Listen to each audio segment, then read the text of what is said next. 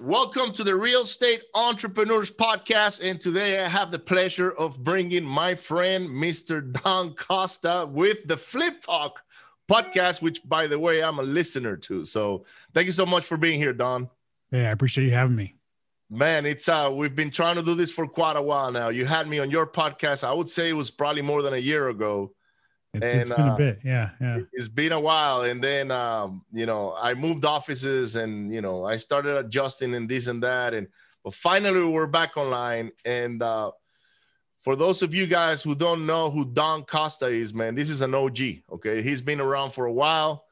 He's been around for longer than you may think, because he looks actually young, especially now that he's shaving his head real good there.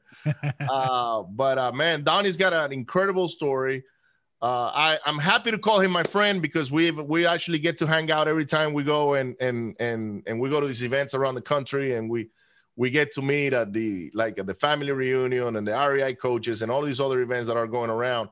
And me and Don, we always go have a little bit of fun, eat and all that. But the important thing here today, guys, is that number one, you have to go to iTunes and subscribe to his podcast, The Flip Talk. Actually, before the podcast just started, I was telling Don, I was like, man, Don, that podcast with John Martinez, the last one you had, that was awesome. I learned so much on it. So, he's got a vast knowledge on real estate. The people that come on his podcast are great. So please go ahead and subscribe to his podcast. Look him up on YouTube. But with no further ado, man, who is Don, man? Where do you come from? What are your upbringings like? Tell us about yourself. Yeah, the OG Mark. I don't know if I like that or if I should take pride in that. I like the OG, man. You should take pride of that, man. Like, I mentioned your name to a friend of mine when we were doing wholesaling, and I said, hey, this guy Don, man, I think he'll be a great addition to the lineup. And he said, oh yeah. He said, OG, man, OG. So he's the one that named you the OG, not me personally. All right, fair enough. All right, yeah. So, 18 years in the business, but so. I don't know, how far back I should go, like most entrepreneurs, I didn't come from money. So, I was somebody, that, like anybody else who didn't have a family that, was really well off. My family did okay. And, I just wanted more, I wanted to be an entrepreneur, and I searched, through different businesses through the years, trying to figure out like what was a fit, for me. I've had cell phone stores. I've had, nightclubs. I've had different kinds of businesses through the years, some of them while I was a real estate investor and some of them before. But real estate just kind of fit like a glove. Once I fell into it, it was like, it was the widget that worked, if that makes sense, and, so, started real estate investing in 2003. And that was, I think like most people, I thought about it way longer than I should have. I was looking at real estate investing as far back as I remember. I graduated from high school in 91. That dates me. But and I remember looking at properties and talking to people even then. And so it took me a better part of 12 years before I actually got into it. Because I had all the same fears and anxiety. You need money, you need credit. Am I going to make the right decisions? How do I even know how to evaluate a property? We didn't have YouTube University and podcasts, and we had Carlton Sheets and some of the OG gurus back then. So yeah, those are the real OGs. Yeah, those are the real OGs. I get it. Yeah. You're right. So, yeah. So it took me a minute to fall into it. And the craziest thing is I was getting ready to get married.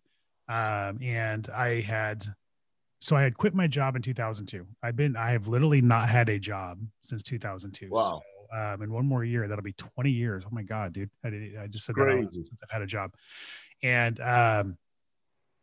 I went to Las Vegas with some friends. We opened cell phone stores. We opened 4 cell phone stores in Las Vegas. And I spent a year basically trying to commit the suicide. I say that tongue in cheek because I know that's a serious thing. But literally, like we didn't sleep for a year. We had good time. We were always hanging out. We were drinking. We were partying. And I spent that year running that business, and just realized that the lifestyle in Vegas wasn't going to work for me long term. And so I moved back to Fresno and got married. And I remember I was at that crossroad where I told my wife, I'm like, I think I'm just going to go back to school, and get serious about education. At the time I had an associate's degree, and I was like, I'm gonna get serious, maybe get a bachelor's, MBA or something like that. And she's like, no, we're having a family, you're getting a job. Oh, wow. And I'm like, no, I'm not getting a job. And so, but I decided I wanted to get that one. I was at that point where I'm married. I don't have kids. The second I have kids, like it's going to change. I need to make something happen. So I decided real estate investing, it had to happen there. And I started interviewing with mortgage companies, and I wanted to learn the financing side. Cause again, I thought you have to have money, right? So I remember interviewing with this guy, and the guy ended up turning out to be a total tool. So the story goes all bad, but it's what got me started. So, and he asked me why I was there. And for some reason I was honest. I was like, I'm really here because I want to flip houses, and I'm just trying to learn the financing side of things. Wow. And he leans over his desk and he's like, if you go find properties, I'll put the money up. And he's like, and work something out. And so that was, I think it's a proof that the mind is the most powerful tool we have, because that mindset shift for me was like, okay, now I have money, I can do this. It was like, boom, suddenly it was like, there was no excuses. And I went out and, I found pre-foreclosure lists at the time. In California, you can get them from title companies. Now you can't, but, and I started door knocking, and just found that I was really, really good at,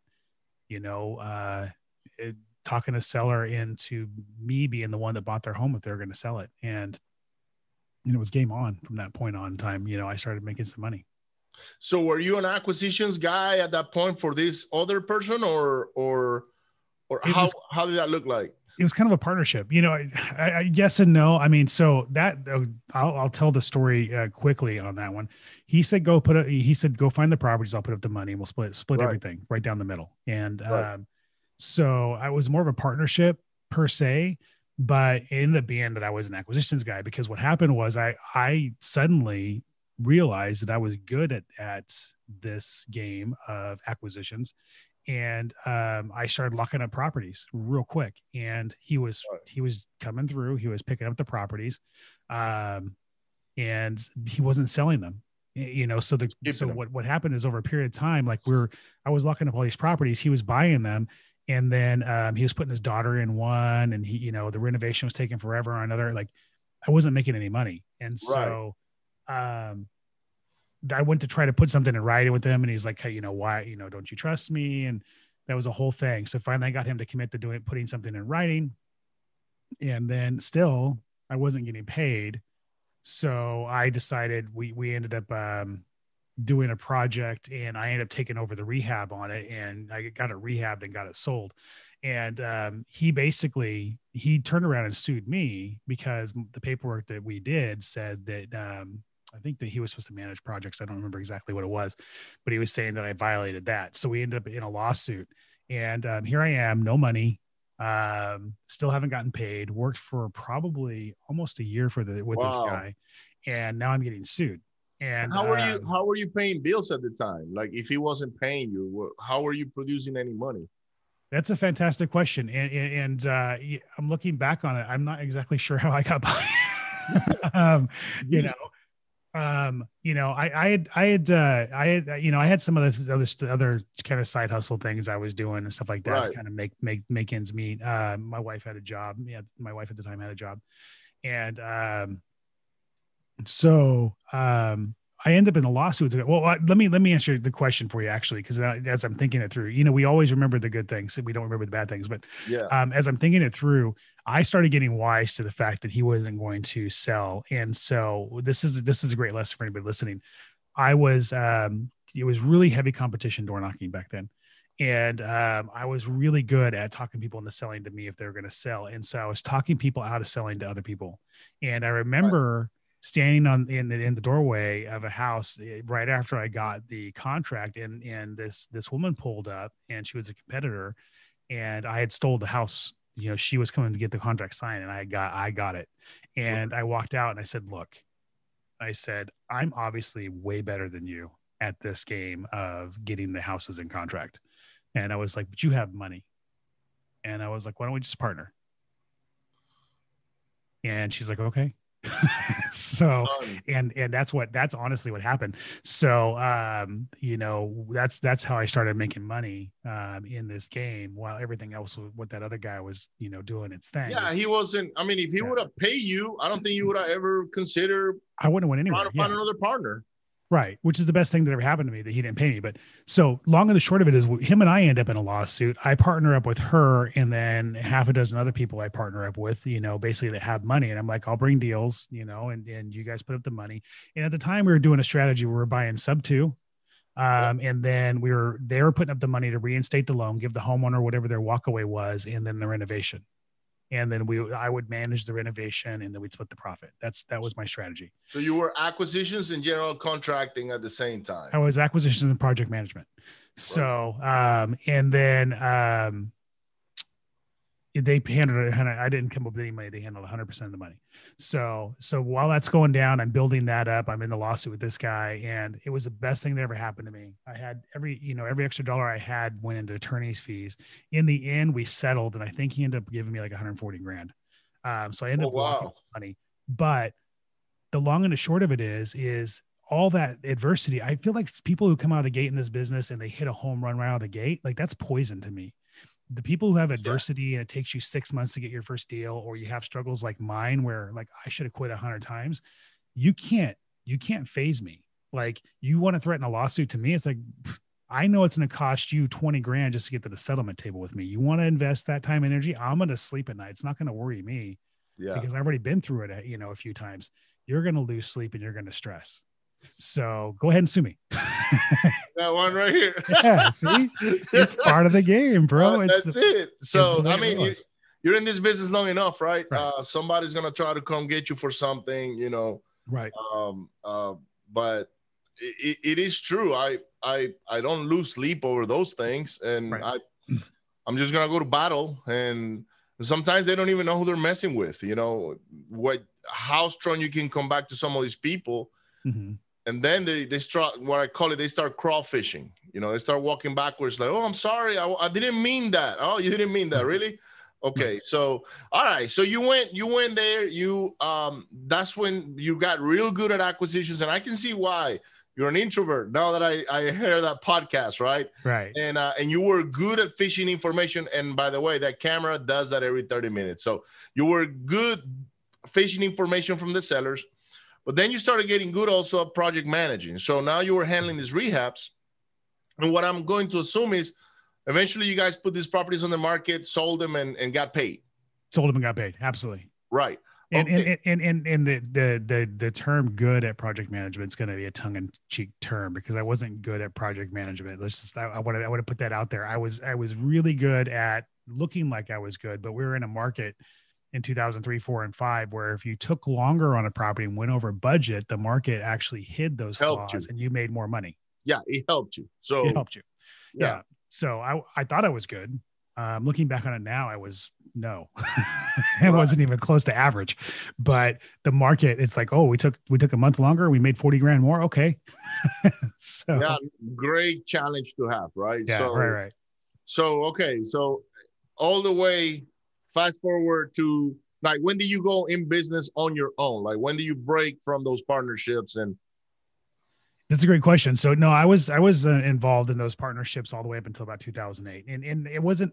Let me be clear. Like, I was in business on my own, but what I was doing is I was JVing on the projects with people because they had money, and so it was just really, really easy to stick to what I knew, which was sub 2 structure, and have it bring in an investor to come in with the money and then do a profit split.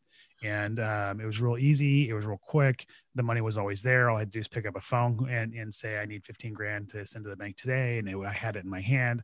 It was the wild, wild west before 2008. Money was flowing crazy. Now, were you getting paid up front for like an acquisition fee or something like that? No, I wasn't doing any of that. I probably could have, to be honest with you, but I wasn't. But in the meantime, I started a property management company. I started a real estate company. I had a mortgage company. We had 3 offices. I ended up growing to like 40 agents. I was flipping houses. Like, I was making money. I thought everything I touched turned to gold. Again, the market was hiding every flaw I had. I was a tool. I was a horrible bottleneck in my organization. I was a bad leader, but the market made me look like I was a genius. And that was until 2008, right? Until 2007, 2008. And the crazy thing is right at the beginning of 2008, January 1st, January 6th, I think 2008, we opened a restaurant and nightclub. So me and a couple of partners, and I just invested pretty much a lot of capital into that. And the market started crashing basically at the end of 2007. So, going into 2008, I thought that I was untouchable. I was unstoppable. And you were in the top of the world, man. You were rich. You made a ton of money. Now you're an investor in these other ventures. Right. What was the most money you made in 1 month that you can recall, prior to the crash? Like that you were like, man, this is a lot of money, right? Because I've been through that. Your 2008 was my 2017 pretty much. Right. So, man, we had multiple 6-figure months, back then, and which we do now, as a business. Yeah. So, we did really, really well, and it was just so easy. And that's one of my fears right now with what the market's doing, because people are starting to drink the Kool-Aid and they're like, oh, the market's on fire. It's so easy. And yeah. And I'm like, it's easy right now, but you got to protect your downside. And I see too many people not protecting their downside, but yeah, 2008 hit and it was just, I wasn't prepared for it. I was very cash poor and I had a lot of expenses and I was like a ship with holes, it was the craziest thing. I couldn't stop the bleeding as fast as I tried. It was like, I was just selling off stuff, hemorrhaging this, hemorrhaging that, trying to stop the bleeding. And the last thing I latched onto is that restaurant nightclub. We kept it open for we kept it open 4 years. Wow. All the way to 2012? Just shy of 2012. Yeah. And how come it didn't work moving forward? Because that was a good, in my opinion, that was a good way to diversify yourself, was to have this other, thing that is completely not related so much to real estate, buying and selling homes. Is the food business or the club or whatever. What happened there? You can't fight City Hall. That's what happened at the end of the day. So, it's Fresno. Fresno as a city is very conservative. They don't have a lot of nightlife entertainment. When they do, they really they try to make it impossible to run your business. Like when we first opened, they wouldn't allow us to open past midnight. Then we got to 2 a.m. They wouldn't allow us to have dancing. It was just the whole thing. And finally we got dancing, but then they tried to take our liquor license away. It was just, it was constant battle. And so by that point, I was over it, I hadn't really made any money, from it, substantial, I definitely had made my money back. And it was wearing, the nightclub lifestyle, I'd sunken all my time into that, I had 2 kids at the time, and it was, it's late nights, so it's a lot of fun. Don't get me wrong. We had groups like Sugar Ray, David Gray, Backstreet Boys, Carolina Liars. We had some major names come through. At the time they had kind of run their course as entertainers, but just because we're talking about 2009, 10, 11. But still, we had some major names come through our club, and all that stuff was really, really cool. But, fighting the city constantly and all the handcuffs they're putting on us, we couldn't sell more alcohol than food. That was one of the restrictions they put on us, so it was impossible to run a business. And I was just exhausted by the time. I was broke. I was beaten down. I had lost everything. Right. And when I say lost everything, like my wife calling me crying from the grocery store because the card wouldn't clear and she had a cart full of groceries, going to the gas station with quarters to buy gas at a gallon at a time, going to the grocery store with a calculator all the time. I mean, I was broke, I was beaten, and I just had enough. And so we finally just threw in the towel on the club. Well, at least you had quarters. My wife called me one time and she said, hey, which debit card do I use? Oh, I did that all the time. For gas. And I was like, I don't know, use any card, right? Like we should be okay for gas. And she's like, no, you're overdrawn in all the bank accounts by the thousands, and I was like, oh shit. I guess you're not going today to do what you're supposed to be doing. Get back home, right? Yeah. So yeah, having more months at the end of your money is never fun, right? But It's, it makes it's sad. It's sad when you know which which cards will let you overdraw and how long you have to get that overdraw fixed, right? When you have that timed. no, and then you do a $20. You start calculating like, okay, I'm gonna spend $20, but this $20 is gonna cost me 35 more. So in reality, you're paying 55 because of 35, the overdraw fee. So you're like, no, don't spend $20. Go ahead and spend like 100. That way, at least it's 135. It's not, you know. Right. So yeah, I've been there, man. I know exactly what that looks like. Yeah. But anyhow, that the universe always has a way of pulling us back, humbling you down, and teaching us a lesson. Because I had my lesson as well. Just like you, I thought I was walking on water sometime in 2017, and my ego got bigger than I was, and I wasn't, and I was not plugged in the network like here in Houston, like with a lot of people. So a lot of people didn't know who I was. But internally, when you start making multiple six figures a month, and you own all these properties, next thing you know, you think you're like Donald Trump or something like that, and now people are chasing you. Hey, Don, can I pick your brains? Can I take you to lunch? I was like, well, you don't need to take me to lunch. I'm already fat. But, because that's not my case. Like, people started showing up in my warehouse. And I was like, what is going on here, right? And me and Dennis were looking at Lambos and Ferraris, and we thought we made it, right? And then, boom, Harvey happens. Our business blows up. So similar thing to what happened to you in 2008. So it took you so you quit the business literally from 2008 all the way till when? Like, when did you have the courage to get re-engaged back into real estate? So let me fill in a gap here. So basically, we closed the nightclub. The landlord goes for a judgment because we didn't fulfill the lease. I don't have the money to fight him. He ends up with a $690 something thousand judgment in 2011 ish. I think 2010 maybe. Actually, yeah, 2010. So by 2011 we closed nightclub almost a year later. Actually, he gets a judgment beforehand because we're not paying rent anyway. So trying to put the pieces together, but he gets a stipulated judgment. And as long as we stay open, he doesn't enforce it, but it still accumulates interest. And then we close, and he goes ahead and enforces it. And so what happens is, over a period of the next couple of years, it just accumulates interest and attorney's fees, ends up being almost $1 million. Wow. So basically, when we close, like, I'm looking at that. I'm looking at the fact that I'm broke. I feel like real estate's destroyed me, and I'm just scared to death of everything. I'm trying to get a job. No one's hiring me. I'm either undereducated or overqualified. Nobody's getting jobs back then anyway. And so finally, I have a handful of moments. I always tell the Taco Bell story. I take my family to Taco Bell as one of these moments, and I think I have money on a credit card, and I go in to pay for a $20 meal, and my card won't clear in Taco Bell. And I literally have to collect my family and leave Taco Bell. And my son, while we're leaving, he asked me, Dad, why won't the main guy give us the food? Right. And, I realize those are moments where I realize, like, I'm failing everybody. And as a man, as an entrepreneur, we think, okay, we got thick skin, like we can take everything. But as a man, that was soul crushing. And I start having these moments, Christmas, my younger son asked for a specific gift, and I can't afford to buy it.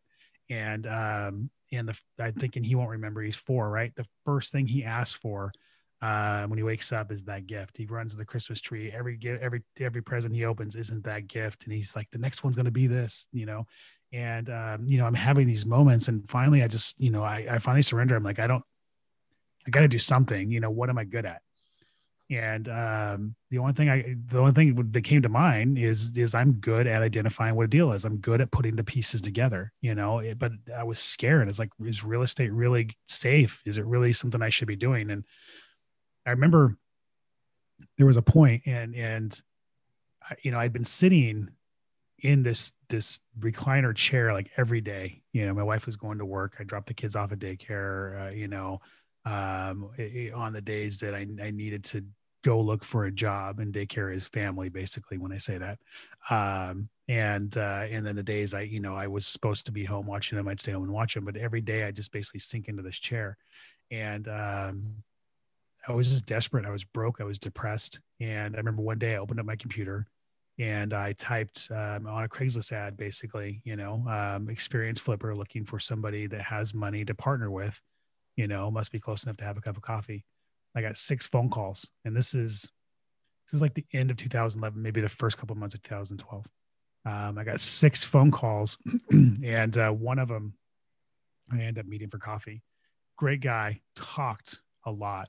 And I didn't know my value, right? I was so scared to get him to commit that I would sit, and we'd had multiple meetings where he'd just talk and talk and talk and talk and talk, and nothing ever came of it. And I remember one of the last meetings I had with him, we were at Starbucks. I got in a Trinta iced tea, and we were like 2 hours into the conversation. He's telling me how great he is and everything. And I had to pee so bad, and I wasn't going to get up and leave that conversation. And I get a text from my wife, and I look at the text, and she's like, "Our water's off. There's a notice on the door, our water's off." And I'm like, man, I can go fix this problem. I almost dropped an F-bomb. I'm like, you can. It's all good. This is explicit language here, so we're good. Yeah. So, but I was like, I can go fix this problem now, or I can sit and close this guy. And that was kind of like the fire. Like for me, I was like, I'm not leaving this until this guy commits to backing me on a deal. And even then, I don't know why I felt like I had to have money, because you don't have to have money to do this business. But I felt like I had to have it. And he committed to backing me, and I went home because I'd flipped houses before I knew how to turn water on. So I did turn my water on, and then I scraped up the money to pay the bill the next week. But, the crazy thing is like I suddenly I had power again. I had wind beneath my wings, right? I went out and I started talking to agents and other wholesalers. And I was like, I got $2 million behind me, and, I'm the shit, and I'm going to do this. And that was right at the beginning of 2012. In May, we locked up our first deal. It came through an agent. It was it was a pocket listing. In June, we closed on it. I started rehabbing it. And in September, we sold it. They had fallen out of escrow a couple times, long story. But we ended up making 20 grand. I had to split it with them. It was a JV deal. I made 10 grand. It was gone before I had it in my hand, but I was back in business. It was proof of concept. Awesome story, bro. Yeah. Man, I can relate in so many ways to you, Don. And I know you and I talk about this all the time. But I got my gas turned off one time, but how do you turn your gas on? I was like, So we had to take these cold showers, man. And here I am on a freaking $1 million home. Because that's another thing. I lived in this house, and my gas is getting turned off. And my wife is like, "Ricardo, we got the gas turned off, and I was like, shit, man. And so I go back and I just pull because they usually put a tag on your door. Like, it's like red, but it's this red that, anybody from 500 miles away can see it. I'm just pulling the tag off so they wouldn't see it in my house, right? It's like, what the hell, how is this guy getting his gas turned off? But yeah, you find out that, sometimes, unfortunately or fortunately, because I wanted to get rid of my property, the house I lived in, for a while, and my wife was having this I guess fear to change, emotional attachment, emotional attachment, like, and she's we built it. Our children were grown there, but I was actually sick and tired of it already. Like, I wanted to move on from it for a while. Like, I knew that I wasn't making any progress in that particular house. And it took me almost a year to convince her. And I would do anything I could just to make the payments. Oh, I fell behind on mortgages. I don't know how many times. And I wasn't worried about it at all because I knew how to get out of it. I was like, well, if they come foreclose on this thing, I know exactly what I need to do. And I can drag this thing for another year or so. But eventually it was more like, okay, I got to get rid of it. I got to convince her to move out. Once I show her one time the reinstatement on it, I said, look, I got to pay like $55,000 to reinstate this thing. I do have the money, but why don't we just sell this thing, owner finance it out? I'll cover the reinstatement. We'll move out of it and we just start fresh somewhere else, with less liabilities, less, putting less money out. And she's like, okay, I get it. So she had to feel that pressure on all that money that I had to produce to be. And that's another funny thing, Don, that year, actually that was the year prior to that, I made $1 million and I was broke. Mm-hmm. That's crazy. Like, you make $1 million, like, you know, because before we made any money, right? Maybe you and I can relate to this, but when I was making, I don't know, $20,000 a year, you know, when I was in the military or whatnot, you would think, oh man, if I can make 100,000, right? You know, my life will be so much easier. And then you start making 100,000, and then you start living like $100,000 guy, and then you start making 200-300, and then you start living like, well, I made $1 million, man, and I didn't have money for gas. That it was insane, because my life, like your ship with the holes, man, my ship was sunk already. I was just the captain. I kept my mouth off, you know, breathing a little bit. So yeah, and thank you so much for opening like the way you're doing, Don, because a lot of these people that are in our space, they've gone through what you and I have gone through, but they don't talk about it. They're not willing to share their struggles, how they got to where they are today, because they have to protect this image of success, right? Mm-hmm. And I think stories like yours are the ones that our listeners need to pay attention to, because yes, things start going very well. You can start making good money. Your life changes. And then your head gets bigger. Your ego gets bigger. You forget about what's really important. You know, maybe the business plan you have in place is not really bulletproof. And it's kind of like a bubble. And then when something happens, it blows up on your face and you don't even know it. Like it happened to me as well. My business blew up on my face. And it actually took me almost a year to realize that I was actually going broke. And I did have money, but I didn't have guidance on how to approach a situation like the one I was on. I wish I would have been in masterminds like the ones we become parts of today, because they would have told me right away, you need to start making payments. You need to negotiate with your lenders. You need to do this. The pride of, oh, I committed to these loans, I'm going to continue to pay, you know, is what nearly broke me. Right. But anyways, this is not about me. It's about you. So you go through all of these things. You get re-engaged. This guy says, I'm going to back you up. You guys go pull the first deal together again, or with your new partner or JV partner, which is, by the way, guys, if you guys are listening to this, look at what Don has done throughout his career in the real estate business. And also as an entrepreneur, when you were doing restaurants, he's always JV with other people, which it's the power of leverage, right? It's leverage. It is leverage. And, you know, you are very good at leveraging because, you know, maybe, I don't know what it looks like today, and we'll get that in a minute, but he has been able to leverage other people, even when his back was against the wall.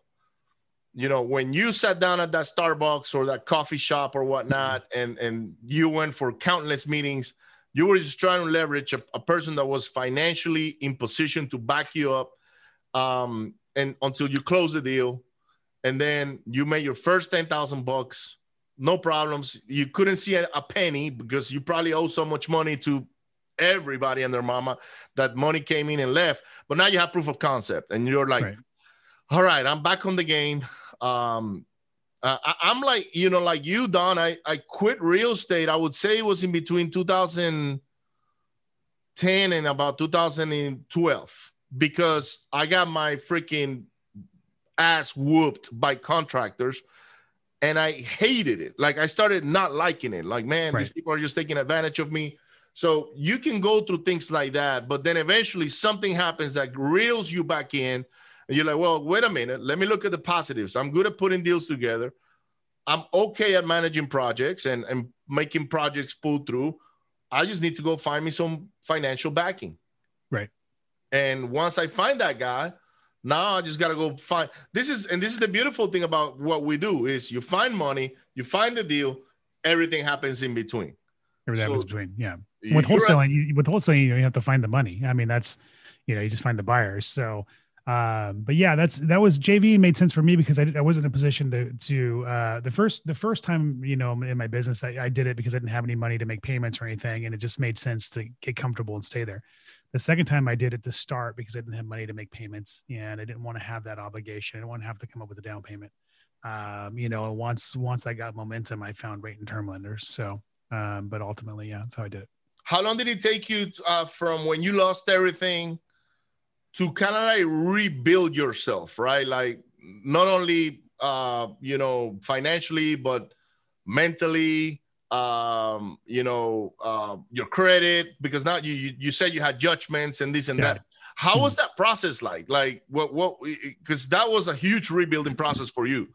Well, the judgments are gone. I settled the $1 million judgment out, and took care of pretty much everything else. I didn't focus on my credit for a long time. Credit to me wasn't a priority just because I was paying for everything cash anyway, at that point in time. So, but as far as myself, it's still a journey. I'm always working on myself, every single day. I think it's naive to think that you don't, you know, as we always try to go to another level or do something else, that you still have that mindset thing creep in on you, you know, and tell you that you're not worthy of that next step. So it's always a journey. Business wise, though, we got pretty good momentum, you know, really, really quick, you know, with the business. You know, I did one, and then I did two, and then I did one, then I did three. You know, by June of 2013, I had almost $400,000 in the bank. Oh, wow. You know, so, you know, granted, I didn't take all that home, obviously. Yeah, but that you had now a safety net. You had capital money to use. You weren't worried about the water bill anymore. Right. Your wife could go actually buy groceries, not thinking about how much money can I spend or not spend. Right. Right. So it gives you a whole different mindset frame for operating within your business. 100%. It just changed. Yeah. You go from that survival mentality of staring at every little rock in front of you, trying to solve the little tiny problems in your day, to looking at the big boulder that you can push over to solve everything. And that was the change. And honestly, you should do that before the handcuffs come off. You should do it. That's what you should always be looking at. But in survival mode, we can't. It's an emotional deficit. We can't. We look at all the, my light's gonna be turned off. Am I gonna lose my home? How do I feed my kids? Instead of the big problems. So as I got that first deal and I got that 10 grand and it started to take the chains off a little bit, and then I was able to focus on how do I really get momentum at that point. Man, so let me ask you a question. When did you actually start doing self-development on a regular basis, that you can tie it on a time frame from when you were going through all the struggles and you started having some momentum? I'm trying to picture when Don said, I'm going to pick up a book and read about, I don't know, how to meditate or how to be a better salesperson, or when did that happen? Because I know you do it. When I decided to get back into the business, I realized that the reason why I failed the first time was not real estate. It was me. Mm-hmm. And my ego and my inability to be a good leader, and my, me being a bottleneck and having to have control, and all the things that, you know, we all do as entrepreneurs that basically poison our business. And, I made the decision that I was not going to be that same person. And so it started immediately. Wow. And this is what you think is 2012, around 2012. Mm-hmm. Was that before the meeting with your JV partner at the time, or after? Well, I would say probably during, more after, June 2012, we locked up we closed in that first deal. And, so that's June 2012 is when I was officially back in business, I guess. But it was in that ballpark. I'd say right around that first deal, is where that, I was like, I'm going to do this right, but I'm going to do it different. And that means I have to be a different person. That's awesome, man. I've been doing self-development for the most of my life. Right. Right. So I've always been reading books and things like that. And one thing I never quit doing was growing myself, even when I was going through struggles. Right. And I think that's what allowed me to push through my setbacks when I was losing everything pretty much. And looking back, and that's why I ask you that question. It's like, hey, okay, when do you start actually actively working on yourself? Because I think that if you would have started sometime in 2006 or 2007, you would have pushed through 2008, 9, and 10 so fast. Oh no, yeah. There's a lot of reasons why 2008 should have never happened to me. And had I done 1,000 things differently, or even one little thing differently as a person, I would have not had the issues. But ultimately, at the end of the day, I wouldn't change it for anything. The greatest thing that ever happened to me was losing everything. It made me a better person. It made me a better father. It made me a better business person. And yeah, I just, it gave me a good story. I mean, honestly, I stand on stage and tell my story and people cry. And I don't say that to brag. I say that because it's like, wow, so many people are having the same struggle and they think they're going through it alone. And now I have the ability to share my story and say, hey, not only are you not alone, but you can come back from it. Yep. And that means a lot to me. It's a legacy thing. And it's really, really cool. And so I wouldn't change it at all. Me neither. I mean, I think we all embrace our story a certain way. Mm-hmm. I joke about it now, like, not, I mean, not having money for gas or for paying your water bill or your light bill or your mortgage or your vehicle getting repoed. And I remember taking the chairs, my kids' chairs, the baby seats out of the truck. That way, if they took the truck, I didn't have to go get the seats. Right. And then every time I go back and put them back on and off. But but for those of you that are listening or watching this, guys, one of the reasons why Don opens up the way he is, and I do it as well, is so you guys don't have to go through that. Okay, right. So it's very painful. Okay, it can bring you down to your knees, and it will actually bring you down to your knees, and it will make you cry, and maybe some people around you cry as well. So the point is, guys, do self-development right now. Work on yourself before you can work on your business. And you will avoid a lot of the mistakes that both Don and I have made, or not mistakes necessarily, but a lot of the journeys that we had to go through to kind of like find ourselves back into business. And now you're doing bigger things. So, tell me now, you went there, you kind of like got back on your feet. You had $400K in your bank account, and now you're back. Now, like, okay, Don is back. How is that journey until today? Like, what does your business look like? How do you come up with a podcast? How is that new Don, the post Don, like, how do you get there? Yeah. That's a fantastic question. Love your camera, bro. Yeah. It's driving me insane. I actually got a new Black Magic coming, so hopefully I won't have to deal with that anymore. So yeah.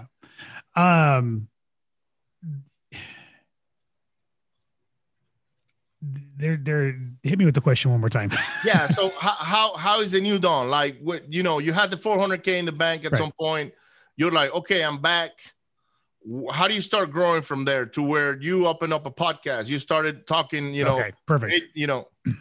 The camera threw me off there for a second, but I know. Okay, so yeah, too, so yeah. The one thing that I have learned this time is don't inhale.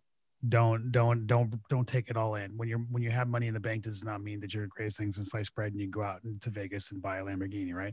Right. I'm very conservative right now. I drive a 2018 Chevy pickup. I paid for it. I'm very happy with it. So I'm a different person in that sense of the word. When it comes to growing my business, I've learned to make sure that my team has permission to make mistakes. Yep. They have permission to be smarter than me. They have permission to make decisions without me. In fact, when I hire people, I tell them that if you have to count on me for anything, then you're failing in your job. Right. Okay. So that was an important dynamic that I wasn't that kind of leader beforehand. When it comes to systems and processes and how I run my business, I don't listen to what anybody tells me my business should be. I look at how I want my business to be, and I'm very purposeful about that. I live outside the box. So if somebody tells me I have to put money down on a property and, and that kind of thing, when I'm borrowing money, then I go against that. And I say, okay, I'm going to borrow 100%. you know, and I look at my business that way. When I have suck points in my business where I'm miserable, I look at what can I do to solve this so I never have a suck point again in Right. this situation. We create systems and processes. So that's a big change. And then as far as my podcast goes, that came from me being bored because I was suddenly looking up and realizing I'm not seeing any of the houses. I don't even know where they're at. Wow. And I was like, so what do I do? Well, the last time around, I started too many businesses that weren't part of my core competency. So this time I was like, well, what can I do that's going to keep me in my lane? And so the podcast actually started as a hobby. It was my opportunity to talk to really smart people smarter than me, and keep me in my lane. And it's turned into something really, really cool over the last 4 years. But initially it was more just so I wasn't bored. Wow. Yeah. So you started a hobby that turned into a big part of your business now. It's turned into a whole other business. Yeah. Right. It's opened doors to so many relationships, opportunities. One of the reasons why we know each other. Yep. It's created a name for me in the industry. And it makes me money now, but that was never the intent when I started it. My intent when I started was just to not get reckless as an entrepreneur and go do something else. Good. So what does your main business in the real estate side look like today? What are you primarily focusing on? Right now, today in 2021, our primary focus is wholesale. We are generally rehabbers. We're usually really heavy rehab and some wholesale. But in 2021, we're actually really, really heavy wholesale and some rehab. And part of the reason is I'm conservative. I don't believe what's going on in the market's going to last. Mm-mm. I could be wrong, but I'd rather be wrong about that than betting everything on it and then being wrong about it lasting, if that makes sense. So we're cherry picking rehabs. We're getting stupid numbers on wholesales anyway. And so we're just doubling down on that. So I have everything in place to add value when it's time to add value again. And again, we're cherry picking the right opportunities to add value to. And I'm making more, I would say more money right now, profitability wise, doing just a little bit less than I have been for a while. So I'm very happy with it. I love it, man. So are you guys virtually wholesaling, or you're wholesaling in your neighborhood? What is, how does that look like? We do everything over the phone. We're in California, Oregon, and Tennessee. Oregon and Tennessee, huh? Mm-hmm. And I'm opening at least 2 more markets in the next 6 months. Okay. Yeah. So and the flipping is just in California, right? The flipping is in California. The rehabbing is within an hour and a half south, basically radius, hour and a half radius. So hour and a half south, hour and a half north, east, west, so on and so forth. We'll flip. We used to go 3 hours and flip, but we've really tightened that up in the last couple of years. Yeah, I was the same way. I used to be a big flipper, and that's what got me in troubles. And then, now that I'm wholesaling virtually just like you are, I really don't care for flips. I don't even want to go see them. I have one right now, and it's because I picked up a house, owner financed it to us, and we're rehabbing it, but I don't even enjoy it anymore. I don't care for the backsplash, that kind of deal. And I don't think I'll do more flips. Like once I'm done with this one, I'd rather wholesale it. I just rather stack up on the money, and I agree with you. I think the market is going to correct. I don't know when. We are seeing a lot of forbearances right now that are to me, they're cooking, they're brewing right now, and they're going to start blowing up at some points, either this year or next year. I don't think that the banks will do what they did in 2008, which is foreclose on everything. I think they're smarter now, and they're going to work out deals with the sellers and put the balloon on the back end and maybe spread around whatever they owe in 30 years, something. But we're getting a lot of indications that I'm actually looking for my own house, because I know it's out there. Yeah. So I was like, man, you know what? I want to move to Florida. And I'm like, I'm just going to start finding my property in Florida because somebody's in troubles, and that's going to be my next house. So that's what I'll probably buy. But flipping, I'm not too keen on doing, especially when you can get leads at a scale, right? Like you do too. You get more contracts that you can actually flip. or you could be flipping them. Maybe I'm wrong, but whether you want to do it or not, that's a whole different story. I don't want to do it. I just want to, put as much money away as possible as I can and move forward that way. And the flippers, they need to continue because that they fuel our business as well, right? So we sell to flippers and landlords and all that. So what is next for Don, man? What do you see yourself moving forward? Not only in the real estate business, but maybe as an entrepreneur, because you are a serial entrepreneur. Most of your things is real estate, but where do you see yourself moving forward, Don? I'm a serial entrepreneur. I'm going to stay in the real estate space for the most part, though. So we're getting into larger projects as an avenue. We're going into new markets here because my team I have a phenomenal team, and I'm going to, I'm in the education space. So, I'm doing more coaching, and I have a mastermind community and that kind of thing. So, and that's really where my focus now is how big of an impact can I make, in other people's businesses, other people's lives. That's awesome, man. Yeah. Don, thank you so much for being here today, brother. I appreciate your time. I appreciate you opening up and sharing your story with our audience. Guys, if you are, if you're here thinking about whether this is for you or not, pay attention to Don's story, right? Don't let that intimidate you. Learn from our mistakes. Do a lot of self-improvement. And I want to extend to you guys an invitation to the Real Estate Entrepreneurs Event and Mastermind, April 30th, May 1st, May 2nd in Houston, Texas. I'm not sure if Don is coming yet. He's checking his schedule, but if he will, you'll get to see him. If not, I'm pretty sure he'll come on the next one around. But other than that, make sure to share, like, and subscribe. Go to the Flip Talk podcast. Give him a 5-star review. He's got a badass podcast. I'm one of his listeners. I'm always pumping him out. I love the content that you guys produced on, and congratulations on your podcast and your community. I look up to you all the time, man. And if you're listening to this podcast, guys, you guys want to make sure you connect with Don. Okay. So other than that, thank you so much, Don. I appreciate you, brother. Appreciate you, man. I can't wait to see you again. All right, man. Take care. Have a good day. Bye. Bye.